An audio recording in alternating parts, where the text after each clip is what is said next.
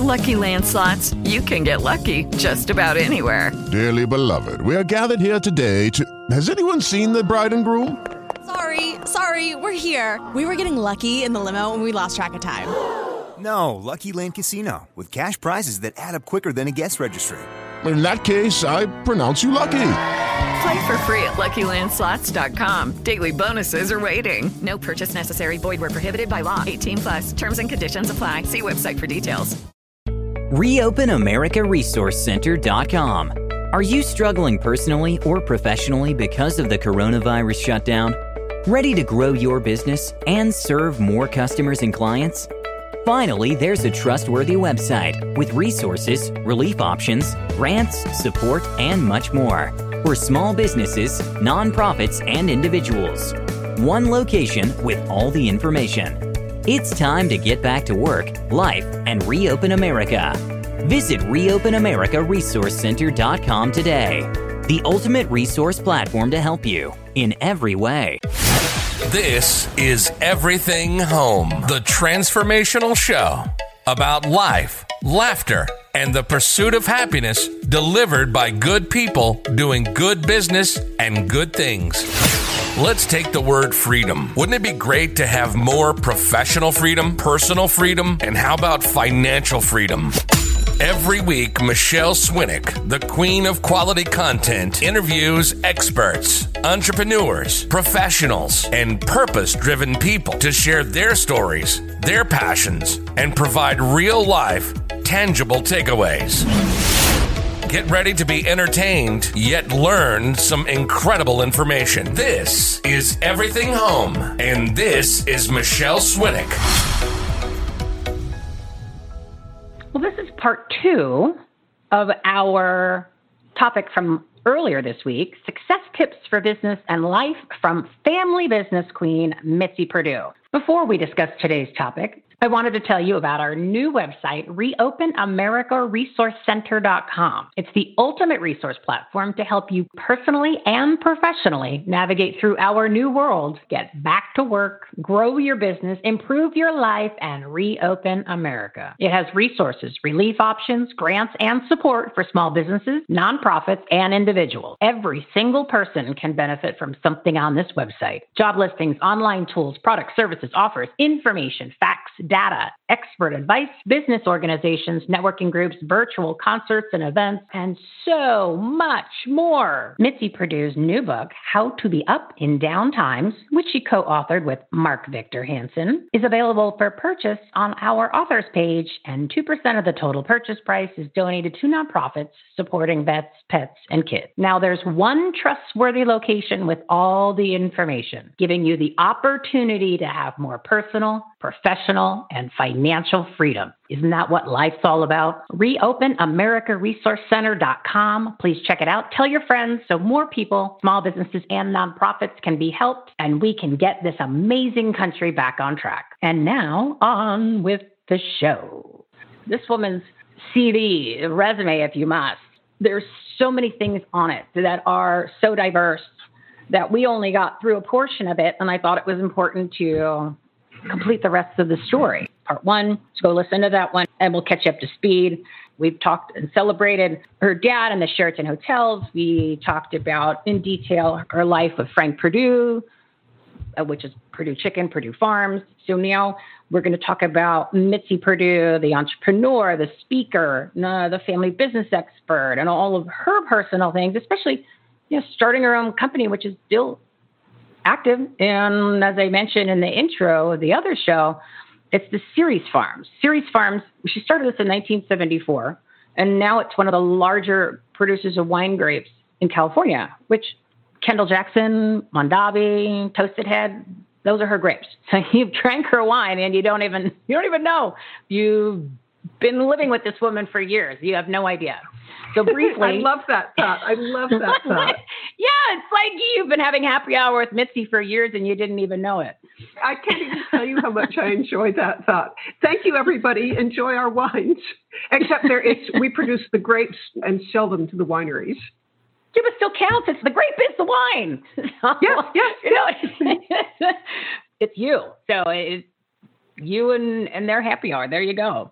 So the voice is my guest, Mitzi Perdue, entrepreneur, author, speaker. And as I coined the phrase, and I have christened her as the queen of the family business. Again, listen to the first episode, which is part 1. Quick background. Her father was the president and co-founder of the Sheraton hotel chain, and her husband, Frank Perdue Chicken. That's all I got to say. So now it's time to talk about Mitzi and her personal accomplishments. So Mitzi, you want to start with the series Farms and talk about, you were hotel, and then all of a sudden, I'm going to do grapes. So, it's like you go grapes, chicken, hotels, but go ahead. Tell us Okay. where all that started from. Okay, well, I absolutely love joke that when people ask me how I got into farming, and it was rice farming, and my joke is, doesn't every little girl who grows up in Boston dream of being a rice farmer? And since I'm pretty sure the answer in general is no, so how did I get into rice growing from being a Boston debutante? And here's how it happened. My father died unexpectedly and young at age 70. And we're talking 1967 at this point. And for family businesses today, what happened to us probably wouldn't happen. But back in the late 1960s, there wasn't the focus on looking out for succession, looking out for what's going to happen to a company when the patriarch passes away. And in our case, it did end up with us selling the whole, I think there were 400 hotels then. What I inherited, 2/3 of it was in trust, a trust from my mother, a trust from my father, and then money that I could spend any way that I wanted. And I have 5 siblings. Each of us had pretty much the same setup. And in theory, I could have spent it on racehorses or yachts or private jets or whatever. But we had been brought up to be frugal, and that it was really important to get our sense of identity, not from what we spent, but how we served. So my brothers and sisters and I, none of us went the racehorses and private yachts route. All of us, in one way or another, I think, are about serving. And in my case, I suddenly have 1/3 of my inheritance. It's in a form that I could spend in any way I wanted. But having been brought up with the idea of stewardship, I thought I could put it in the stock market and have some big name investor look out for it for me. But I thought it would be much, much, much, much more interesting to invest it in agricultural land. And I chose agricultural land because at that moment, I was living in Davis, California, which I love dearly. And it's an agricultural area, and it's associated with one of the foremost agricultural colleges, maybe in the world. And I thought if I could invest in agricultural land, first of all, it would be good stewardship because land isn't going to go away. But second, that I could use that land, I could make it available for research for the nearby university. So the thing appealed to me a whole lot. But I didn't want to jump into it right away. I felt, with a sense of stewardship, that I should prepare. And here's what I did. I spent 4 years taking classes in agricultural accounting, agronomy, rural appraisal. I'd attend lectures, conferences, and I made it my business to make friends with people who were in agriculture, and I'd join agricultural associations, so that by the end of 4 years, I knew one heck of a lot more than I knew at the beginning. But that wasn't enough. That was kind of academic knowledge. I then began investigating various properties that were for sale. And if anybody's thinking of getting into agricultural land, I have one great big mammoth piece of advice for you. It's the following. Agricultural land seldom changes hands unless one of 2 things. Maybe there's a divorce or a death, but more likely the property's a lemon and they want to get rid of it. And so I wanted to make sure that I wasn't buying lemons.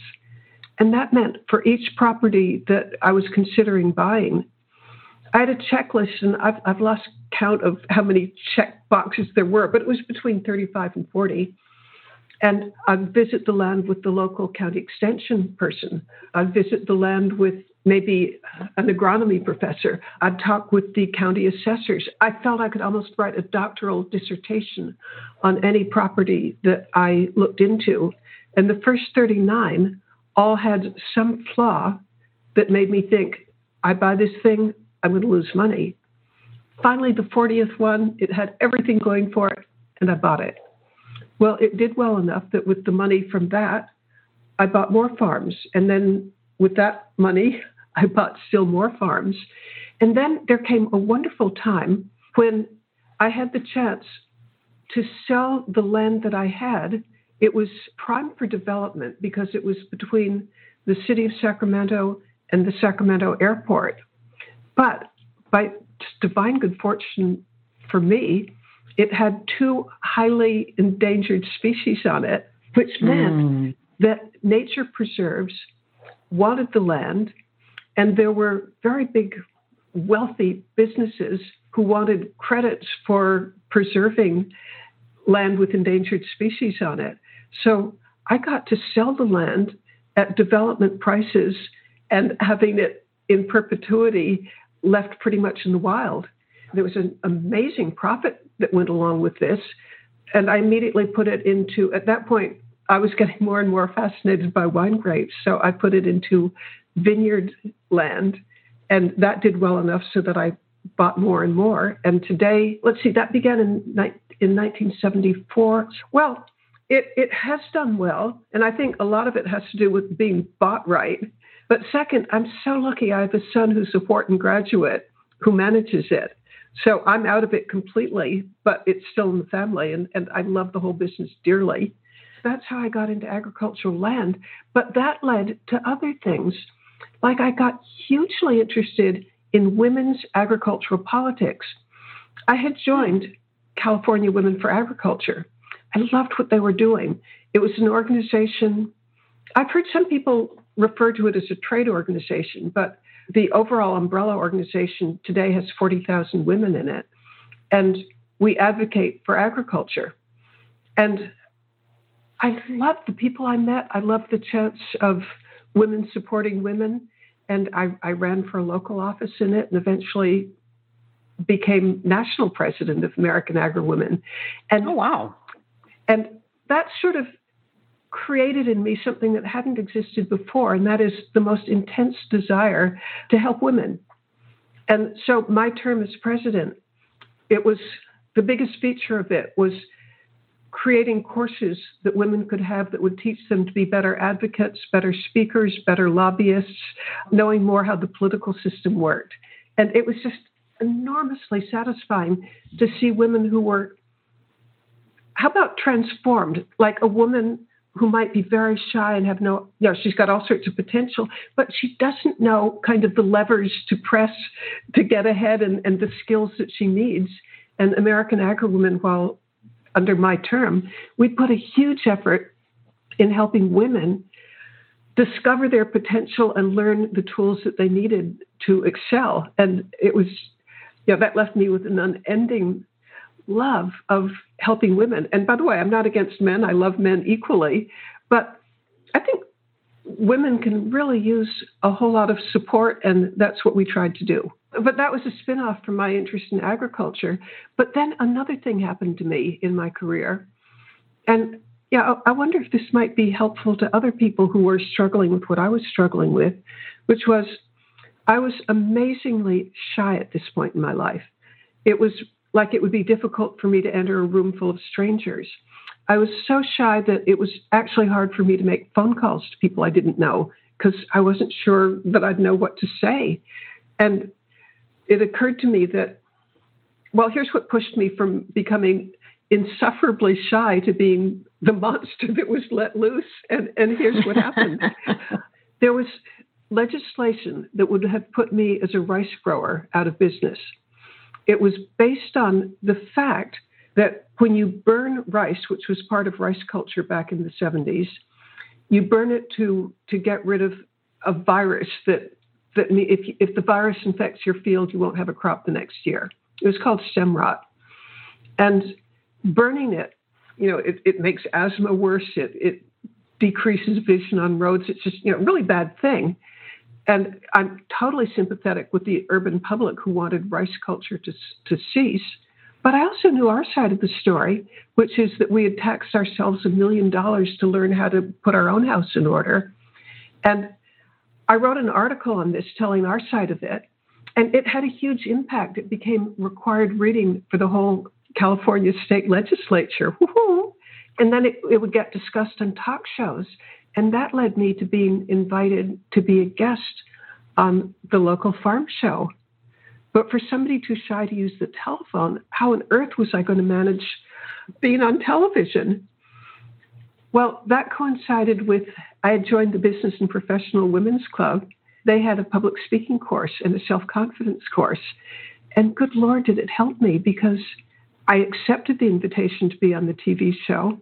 And I got the biggest shock of perhaps my entire life.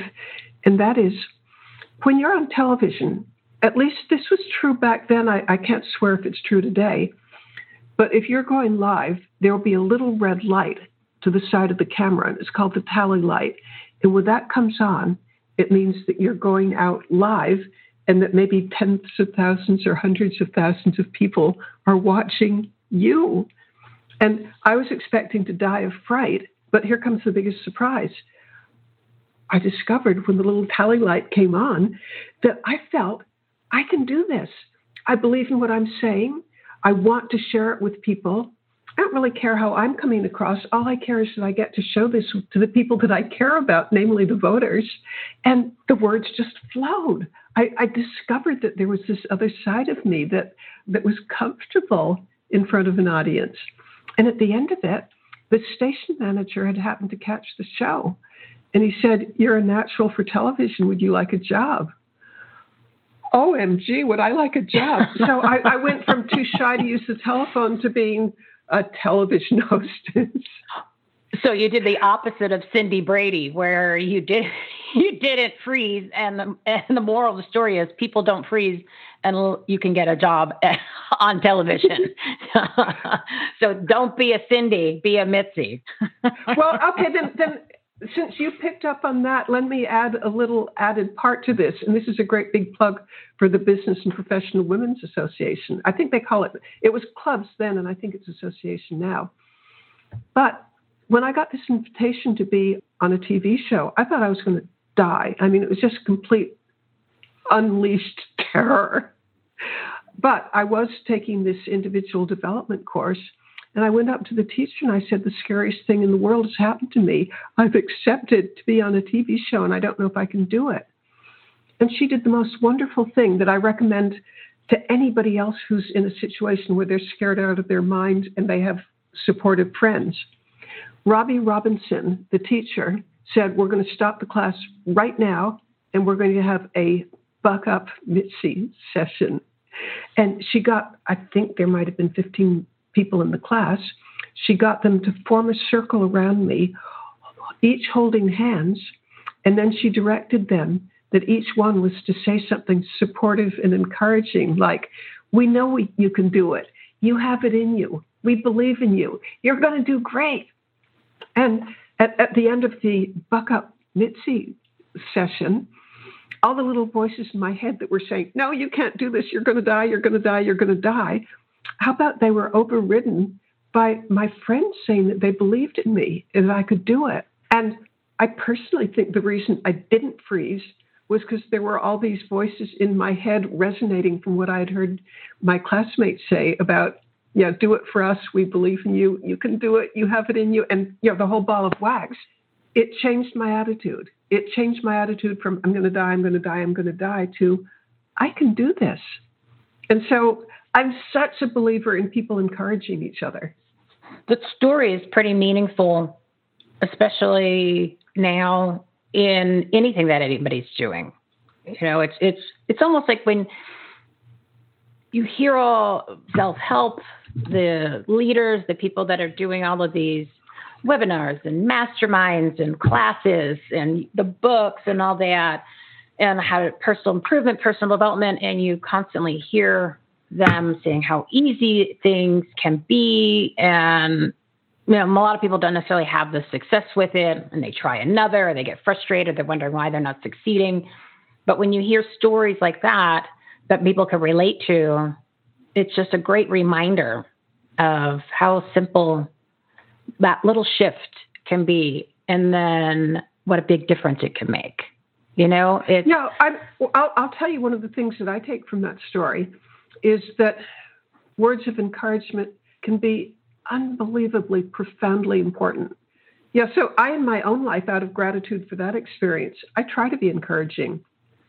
I mean, I want to be honest. I don't want to lie to somebody, but if I hear something good, I really want to give that person, I mean, I'm speaking metaphorically, but my arms around them, telling them, you can do it, you can do it, you can do it. And it makes a big difference in people's lives because, as you and I were talking before the show, sometimes you just need to hear that and it changes everything. Or even if you did a great job, it's nice to have someone say, good job, I really enjoyed it, or you did excellent. Because sometimes, you work so hard in whatever it is that you're doing, then it's just nice to have that recognition in addition to being encouraged. But it's just nice to have that recognition. I think that's why people strive for likes and comments on social media, which you shouldn't need that in order to do what you're doing, right? You shouldn't need we're human. Yeah, I know we are. We definitely are. You want to take that extra couple minutes and give that encouragement, or even say that somebody did a great job or you were impressed. I mean, those little things go a long way. And it's all part of the big picture. You're always having gratitude. So when you're giving gratitude and you're being thankful for the good things that you have going on, you don't really have time to worry about how there's a list of things that aren't so great. And as you're doing that, the universe and, however people want to phrase it, for how they feel and what they believe, it brings more of that into your world, law of attraction and all that other great stuff that everybody talks about. But it's true. I believe it. Yeah. So that is a good reminder for today, especially now. Yeah, but I'm a huge believer in the whole self-help movement because, I mean, I will freely confess I'm a self-help addict. From childhood, reading How to Win Friends and Influence People, right up to today, I'm always grasping for great ideas that you can get from people who've been there before. I mean, I love the idea that I can benefit from the wisdom of all sorts of brilliant people who are out there helping. Well, you don't have to reinvent the wheel. I mean, if somebody's already gone through and they've got great advice, and instead of having to try to relearn something or go through mistakes for years, if you could read a book and knock off, you could do it in, 2 weeks instead of having to go through 5 years of trying to figure out something on your own. Why not? Take advantage of that. Like people are going to get some information out of this show because of your life experiences that are going to maybe shave off some mistakes or time for them to try to figure out something on their own, or, maybe some sort of insight that they gained and they go in a different direction where they got to where they wanted to be faster. So, listening to people that have something of value, that quality content, which is what this show and platform is all about, is essential. So the people there, they're there. Allow me to build on what you've just been saying, and that is a quote from my late father.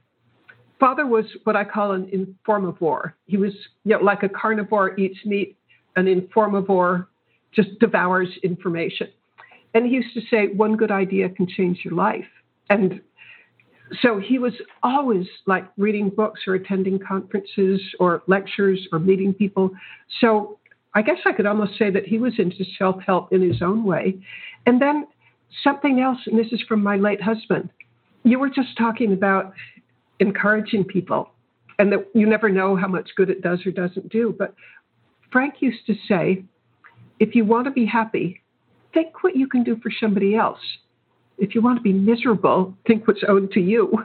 And encouraging somebody else, I think it makes you happy. I mean, it's just a good thing to do. So it enriches you to help somebody else. Well, it makes you feel good, too. It's because you put a smile on somebody else's face, or it changes the dynamic of a conversation, and you're spreading cheer throughout the world.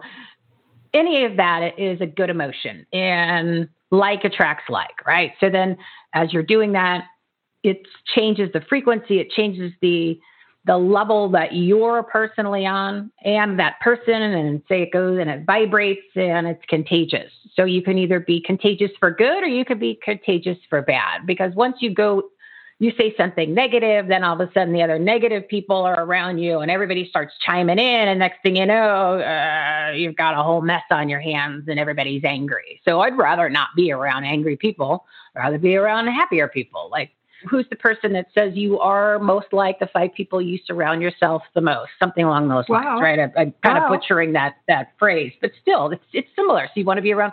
You want to encourage other people to be happy and remind them or encourage them. So you got more positive people, or you want to be in the angry world. I don't want to be in the angry world. You go on Twitter for that. Actually, I make a deliberate, conscious effort to keep my distance from the seriously negative people. I mean, if they're negative because they've got some advice that will benefit me, I'll gobble it up.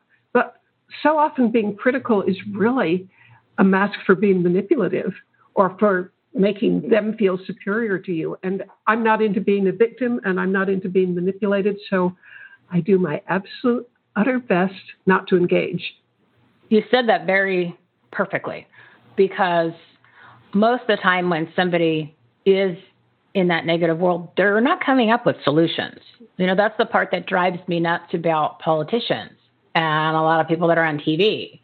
They're always, no, I hate, but yet there's no solution. There's no plan, or they're over exaggerating something. And so there's something that bothers me about somebody who's virtue signaling, because it's so self-congratulatory without having earned it. I mean, somebody who goes out and really helps, God bless. But the person who just complains and is angry because they're morally superior to you, I've got no use for them. Yeah, because they have no solution. They have no plan. They've not thought it through. So if you don't like something, well, then what are you going to do to change it and go ahead and implement that? The way that you said it was brilliant. I think it was eloquent, but yet very appropriate. I appreciate that being a quote that we are going to go ahead and use in multiple formats, because it's a great way to express even how things are now in the world, but in a very, very appropriate way to get somebody's point across with also being authentic and truthful. So that was very well said, young lady. Oh, gosh, thank you. And I'm glad that you have it recorded, because I don't think I could reproduce it. Well, I started to write it down, and I'm like, wait a second, I got to record it. I don't have to write it down. So we talked about grapes. We talked about the family business. We've covered all of that. I know that you've got a new book, How to Be Up in Down Times, which you co-authored with Mark Victor Hansen.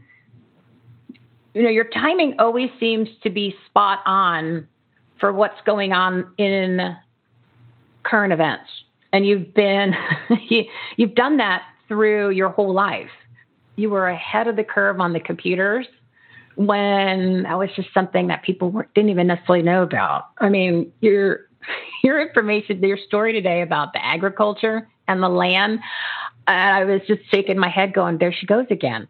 Because but you're talking California, you're talking land, you're talking agriculture. And especially back then, compared to even when things started to go up in value, you were there in the 70s before the 80s, where things really started to get rocking and rolling. Exactly. So you really were always ahead of the curve in multiple different industries. So, that insight is pretty amazing. I mean, maybe part of it was inherited, or part of it was just you were connected to what you were supposed to be doing. But I think it's incredibly impressive. So, go fast forward. You were in April of 2020, and you and Mark Victor Hansen come out with this book, How to Be Up in Downtimes, which you said you wrote in month or two in February not necessarily, and who knew where we would be right now because you guys started writing it. Or did you know? I mean, are you psychic? Is that what it is? Do you got somebody that gives you the lottery numbers too? Mitzi, what's going on? Well, I'll give you the background of the book, How to Be Up and Down Times.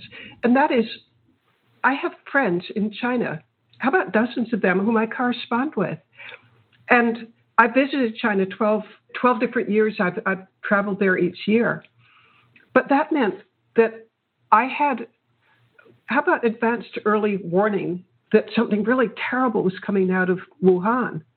And, I'd hear stories when nobody in the American press was picking it up, stories of tens of millions of people being locked in their homes.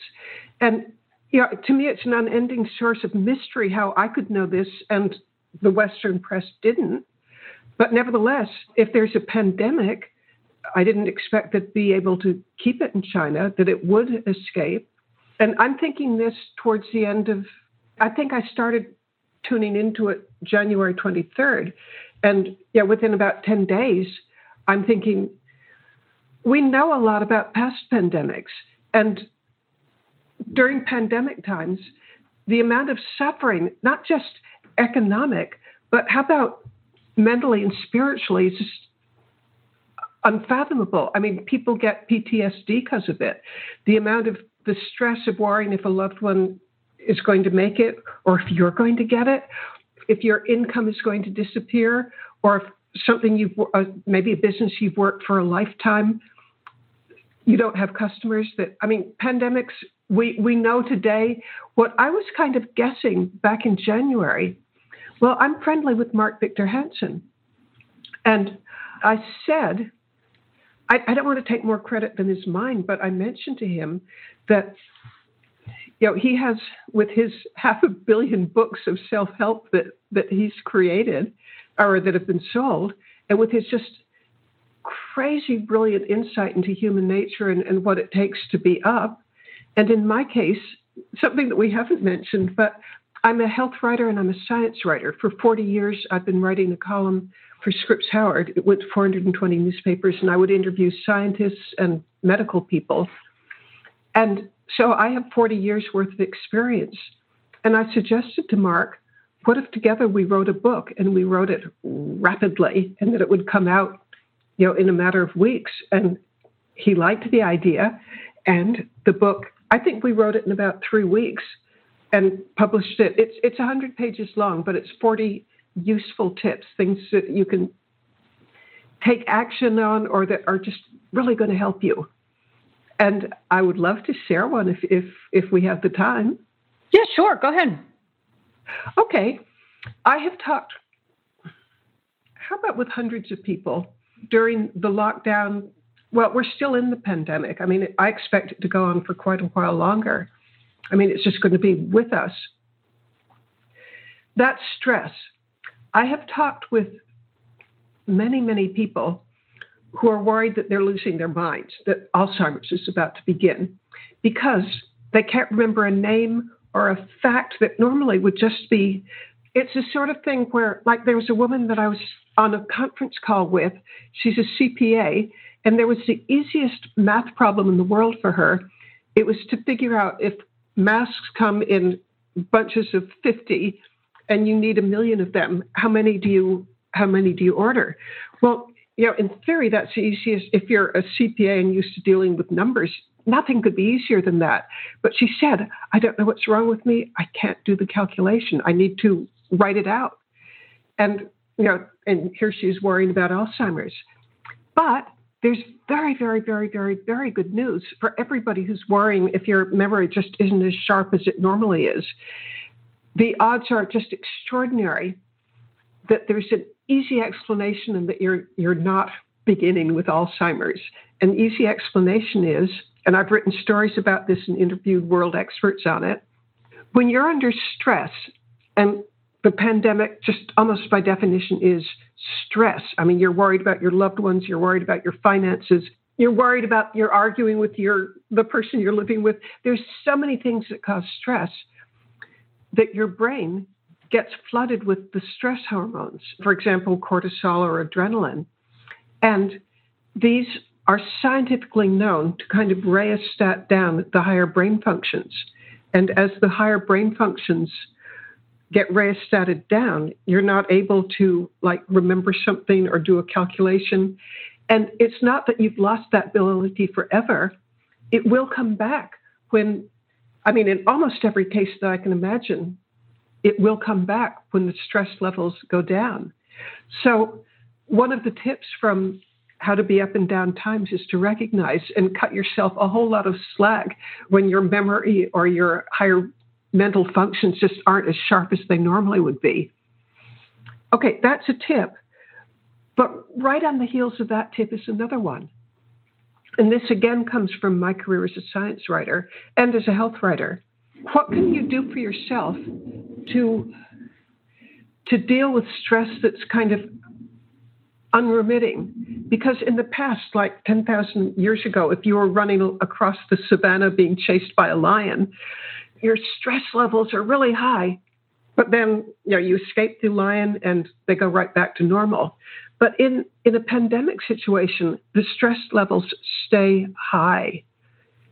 So kind of tip number 2 that I would equally share with absolutely everybody is you will prolong your life and refresh your brain if you make it a complete priority every single day to give yourself respite. Times when you're not thinking of the problems that are weighing down on you. And by the way, I don't want to minimize that the problems are real and extraordinary. I'm thinking of a woman who has 3 children and all 3 of them had COVID-19. That's stress. But still, if you want to preserve your health to the best that you can, take an hour off doing something that gets your mind off of it. And I totally recommend old movies, even ones that you're familiar with, that you love and that you can lose yourself in. Or maybe you watch YouTube, and I particularly love to watch animal videos, of rescues of sea animals or elephants, baby elephants who are being rescued by game wardens, or there's just 100 things. Or maybe it's visiting a virtual museum. There are 100, how about there are 20,000 ways that you can indulge yourself in I could call it escapism, but I'm going to call it respite from the pressures that are crowding in on yourself. And by the way, there are other ways, maybe it's sewing, maybe it's knitting, maybe it's exercise, but do something every single day to give yourself respite. And so what's the science behind this? I know of one person very, very well. She's my niece, and she runs a nursing home. And good Lord, can you imagine the stress that she's under? Because, she's in Massachusetts, and it was required that COVID patients be admitted to her nursing home. Dumbest thing. It's almost like you could be a 5-year-old kid and know that's a bad idea. You know what I mean? Exactly. And she's the most conscientious person in the world. And she had done everything humanly possible to keep COVID out. And now she had to accept COVID patients, or I suppose go to jail or something. I don't. I would have went to jail. That's just stupid. It's like the chicken pox, and you had kids, so you know that when one kid got chicken pox and it hadn't hit the neighborhood yet, basically what you did was you said, "Okay, we brought home chicken pox. Who's coming over?" And you would take all the kids, put them in the house for a little while. They'd play, and you're like, "Good, everyone's now got chicken pox, and we could get it out of the system. It's over." It's the same thing. So there isn't anybody on the planet who doesn't know the chickenpox theory, which is exactly the same thing with the corona. So it was just asinine. Except in the case of the elderly, it means deaths, because by the time you're in a nursing home, similar. Yeah, it's similar, but you've got comorbidities. Well, she told me, I tell that background just to say that she knows what she's talking about, but I have other sources that say the same thing, that caregivers of seriously ill people, like people with dementia or Parkinson's, that they are, a third of them will die before the people they're taking care of because the stress levels are so high. So she says the most important thing for caregivers or just for humanity is to give yourself respite, to give your systems, your internal systems, a chance to kind of recover even a little bit. She says it's almost a matter of life and death. You must do this. And so, again, a tip that I give in the book is it's not self-indulgent to to practice escapism, it's life-saving. So every single day, if the stress is great, somehow carve out an hour of doing something that leaves the stress behind, that allows you just to escape it for an hour. It's a healthy, good thing to do. And it's a wonderful reminder, because I think as you're going through, and I know I do this all the time, as you're going through issues, you think that you're trying to solve them or you're worrying about them, and you're not thinking, oh, well, maybe I should go do some other activity, because you're thinking, well, if I go do something else, then I'm not spending time, whether it's trying to get new business, trying to solve the problem, whatever it is. I need to be at my desk. I need to be doing this, and taking that extra hour to find that respite that you're talking about, to get your mind off of it, can make all the difference in the world, because, it's about immune systems, and it's about being healthier so you could feel better. And, just look at when people say they're under a lot of stress and you haven't seen them for a while, and then you see them, you're like, ooh, somebody looked like they put on a couple years. And it is, we forget. And it is the stress, the immune system, the aging, the getting sick, not necessarily for COVID, but for anything else. I mean, it's all connected. And then you've got other things that could transpire. So yeah, don't feel guilty of taking a time out. It's necessary. I mean, we're human beings. We're organic. We're living, breathing entities that you've got to take care of yourself. Good food, exercise, but the stress is huge. And I'm glad that you bring that up, and also that there's some solutions in the book, because most people think of that as the last item on their list.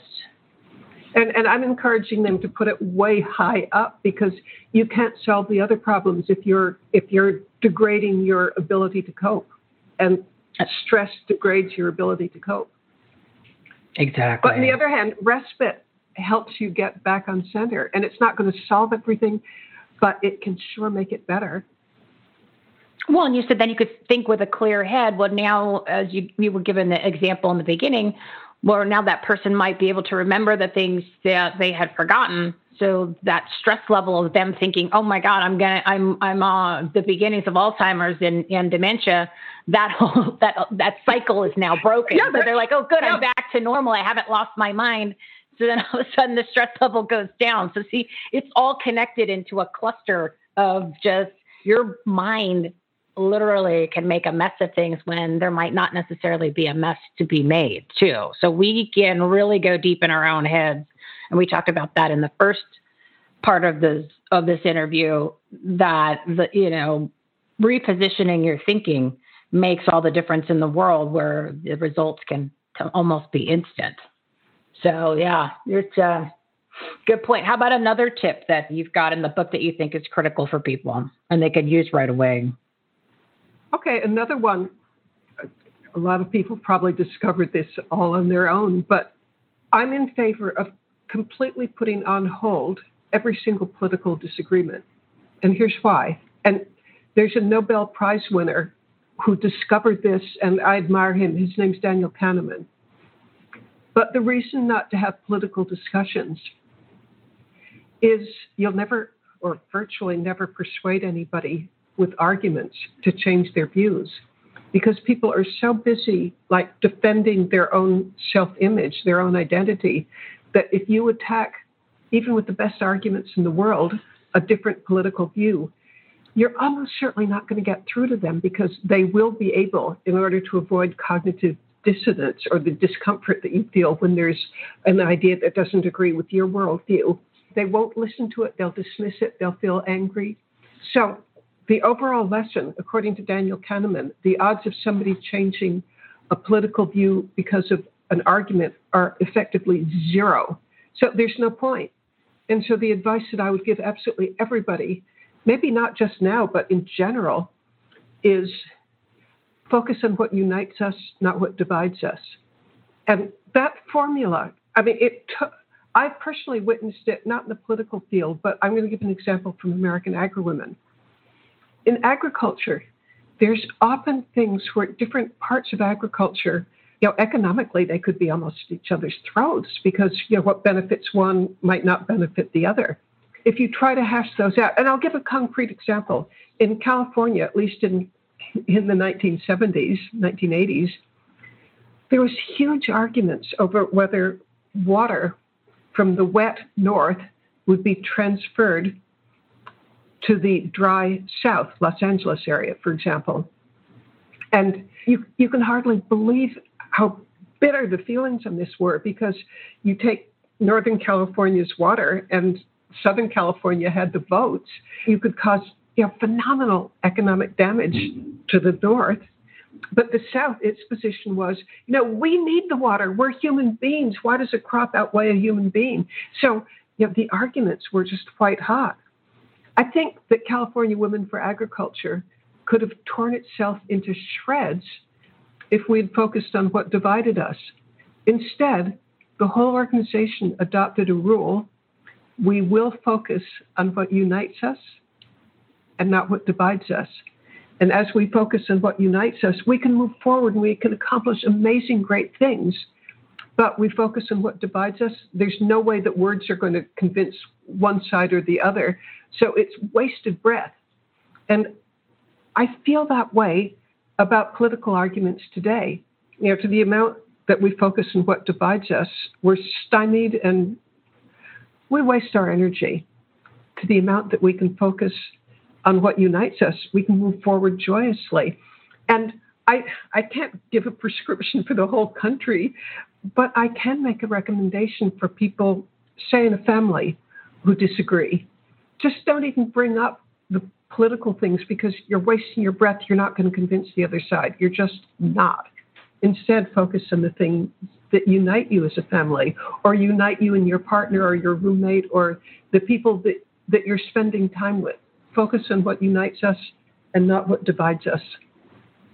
Yeah, because it's wasted energy. You're just going to go around in circles, and then most likely, like you said, there's going to be an argument, and then that always leads to something else coming up, or something that made them mad at you from 30 years ago pops up, and you're like, oh my God, I thought we were done with that. And then all of a sudden you've got a whole nother problem to deal with, because it's just, you know what I mean? It's like a volcano erupting. It's just, what do they say when you're meeting people or you go to parties, never talk about politics or religion, because it's just a black hole.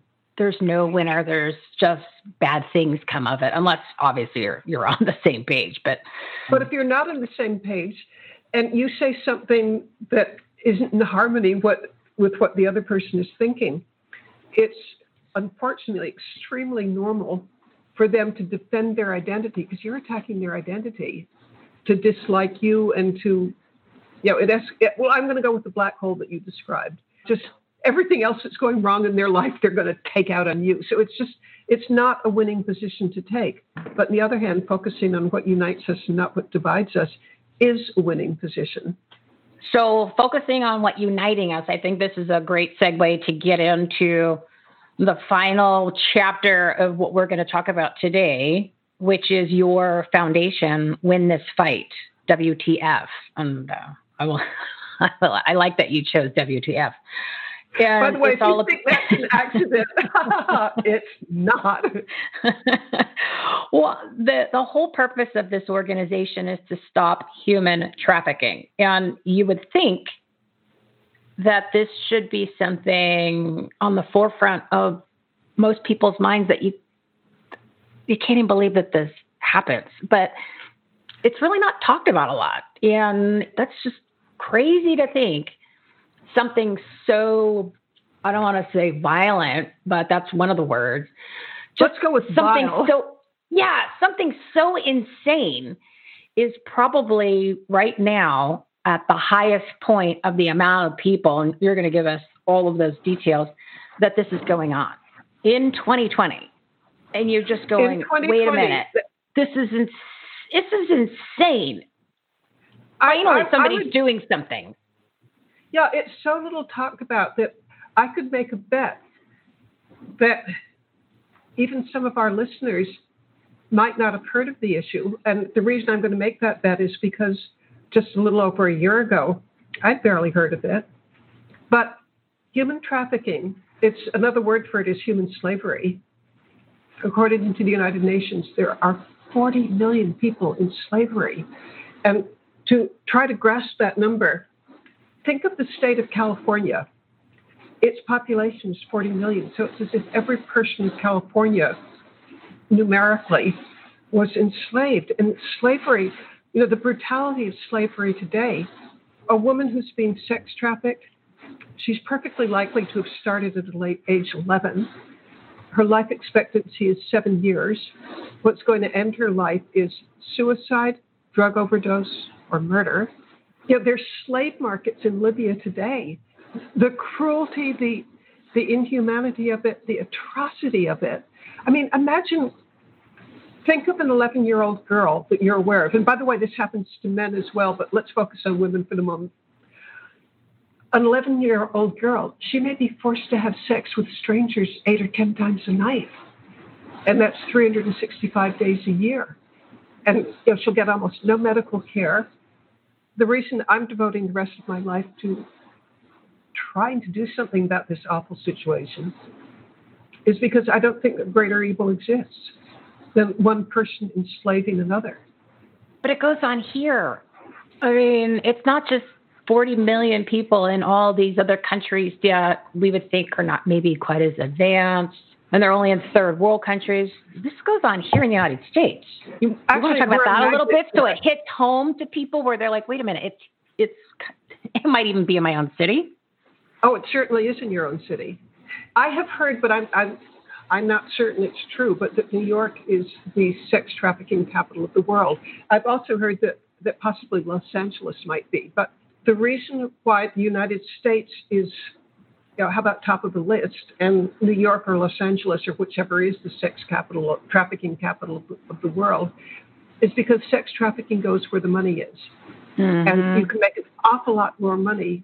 In fact, I was talking with a member of the New York Police Department who was saying that if you're a trafficker and you've got a stable of, I think he said 5 women, and stable is the word I heard him use, you can have $1 million a year of income tax-free.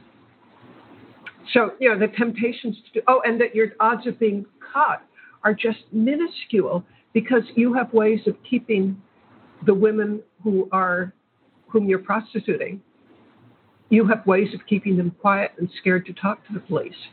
So, I've also heard estimates, and I can't swear that they're true, but the estimates are out there, that if you're a trafficker, your odds of getting caught and paying any kind of penalty at all are less than 1 in 100. Well, let's put it this way. I want to shed a little bit of, I don't know, not necessarily my personal feelings, but some reality. If there's anything that's going on in this country, especially a city like New York, if they wanted to stop it or find out about it, they could. Okay? And you and I both know that. I think everybody listening knows that. We're advanced enough in our efforts of being undercover, FBI, the police, name a 3-letter organization. If they wanted to do something about it, they could. They choose not to. So that needs to just be said, and it needs to be discussed because at the end of the day, it's not that difficult to figure out where it is, what's going on, and to put an end to it. So the people that have the ability choose not to do anything. So you put your finger on one of the minor contributions that I'd like to make in this effort, and that is I'm not going to look down on the police departments because the people that I know who work there, they'd give anything to end this horror. But no, it's the food chain, up the food chain. Let me repeat what I've heard, that if the city doesn't know about the issue because it's kept quiet, they're not going to support budget increases that would enable the police to devote the resources to it. So if the police had more resources, right now, I think they're stretched. Well, right now, I don't even want to guess what's going on, but at least historically, the police departments, they're just covered up with, how about murders and robberies and arsons and, the things that are visible and that people will vote the funding for. But they're not going to devote large amounts of money to doing something about sex trafficking if it's not something that the public knows about. I have heard police officials say that almost their biggest obstacle is that people don't know about it. That if more people knew about it, they'd devote the resources to attacking the problem.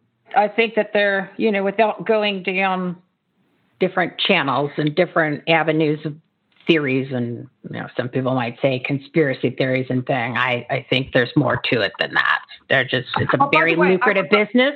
It's a lucrative business. It certainly is. But we could do a whole nother show on it. We could do a whole nother show on it. I think we should down the road here is really kind of just bring it to the forefront, and we could really devote some more time to it and kind of get the ball rolling to get more exposure for the organization, but also the fact that of a lot of the problems we have, this is probably one that can be resolved as low-hanging fruit. If the will is there, I think it would end. But the people have to call for it. Yeah. No, I agree. But then I also want to allow me to back up because I was giving you information that I had from talking actually with dozens of police, because I focused on one person I talked with, but I've heard the same story over and over again. But I don't want to minimize the fact that the people, the bad guys who are making $1 million a year, how about a fair amount of that money goes to bribing politicians? Oh, totally. Yeah. So I'm absolutely going to agree with you that farther up the food chain, there are people who are turning a blind eye. But I still think that if the world just was revulsed at this horrible monstrosity, that a politician wouldn't keep his or her job unless they did something about it. And that's a good point. So there's potential there to really get some progress and movement, which is why you started the organization, because obviously if you talk to enough people and found out a big problem is most people don't know about it or how bad it really is, then you can't create interest or support to change it at the level that it needs to be changed. We'll put all of this information on our platform, which is everythinghometalkshow.com. But is there one that you want to mention that people could go to for some information if they just want to start figuring out what the organization and the whole trafficking is, sexual and human trafficking is all about? Okay, there is a website. It's called winthisfight.org. But in a way, I'd prefer that they communicate with me directly. If they'll go to mitziperdue.com, I'm better set up there with the contact form to respond to people. Oh, perfect. So first choice, winthisfight.org is our website, and it's got loads of information. But since I would love to connect with listeners, mitziperdue.com. And like I said, we're going to have all that information on our website. Since Mitzi now is part of our family, she's part of our platform. She is one of the members of the Everything Home Socially Conscious Referral Network and Marketplace. All of her information is always on our website. And as far as her book, which is How to Be Up in Down Times, because she's also part of our Marketplace platform, if you go to the Marketplace tab and you get one of her books through our link, 2% of the total purchase price is being donated to her organization. She's part of our platform. So there's multiple different organizations that are supporting vets, pets, and kids.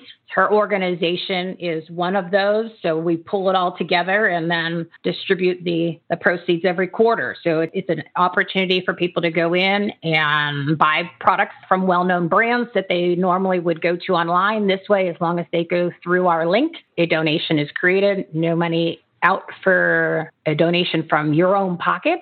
You're getting the same price that you would, or sometimes even lower, than going direct to the website. And organizations like Mitzi's are able to create revenue to go solve the problems. If you're interested in the book or any book from any author, go to that tab. And like I said, 2% of the purchase price will go into support the nonprofit organizations. It's such a genius idea to enable people to support things, to make it easy for them. But they can do it without sacrifice. I love it, love it, love it. It's about like-minded people all coming together. And if you can come up with ways that people could support each other. And ideally, if you don't have to write a check, it makes it a lot easier for people to support things when they don't have to. They don't have to write a check, right? Right. If things are going for good and you're helping and blah, blah, blah, and the next thing you know, it's like the compound interest. You start with 2, then you got 4, then you got 16, and then it all works out. And if we can make a difference in the world and make it a better place, solve some problems, that's what we're trying to do, whether it is through the donation or just somebody getting great information on the show today from you, or even in the first episode. Maybe it makes them laugh, or maybe it makes them change something in their life, or maybe it creates something so that they make more money in their business. Whatever it takes in order to make something better for somebody. It's all about more personal freedom, more financial freedom, more professional freedom. And when you have that, there's no stopping you.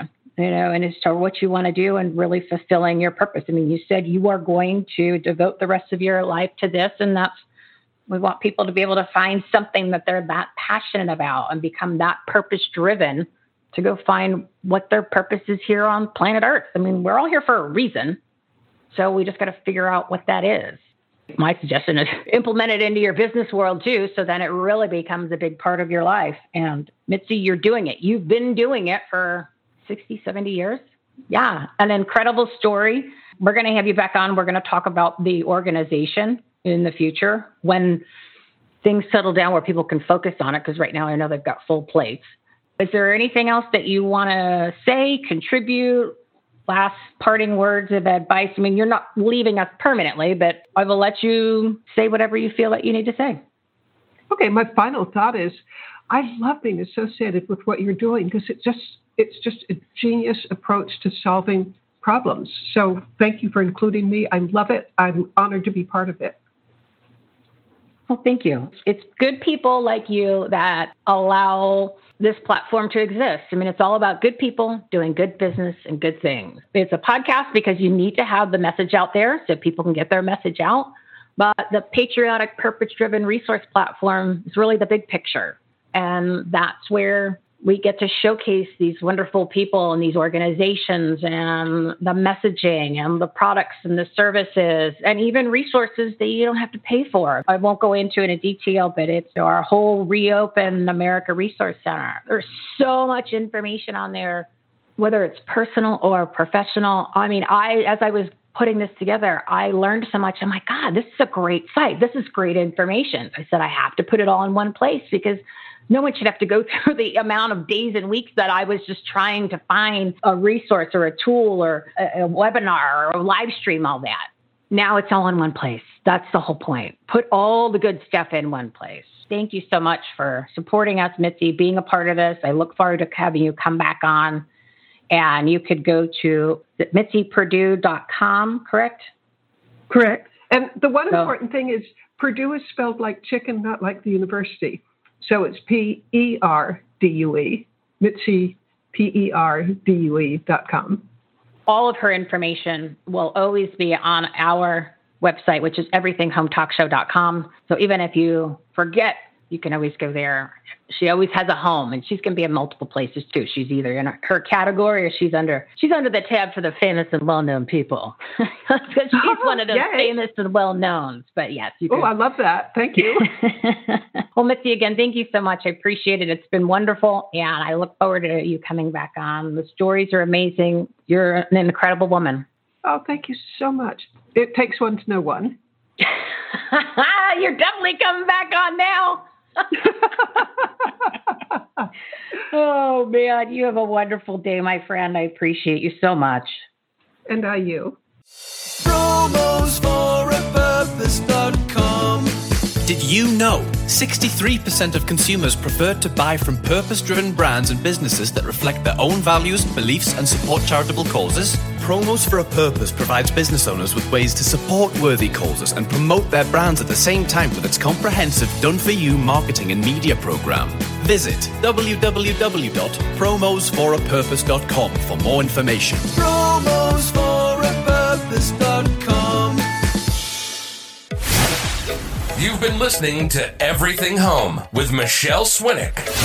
Life, laughter, and the pursuit of happiness. To meet, learn from, and hire the experts and the guests, professionals, and members of the Everything Home Socially Conscious Referral Network and Marketplace, visit everythinghometalkshow.com/episodes. And to listen, subscribe, rate, review, like, follow, comment, and share, go to www.everythinghometalkshow.com and find us on all the major listening platforms. Thanks for listening. We hope you were entertained, and we hope that you picked up some real-life, tangible takeaways from some good people doing good business and good things. Till next time, this is Everything Home, signing off.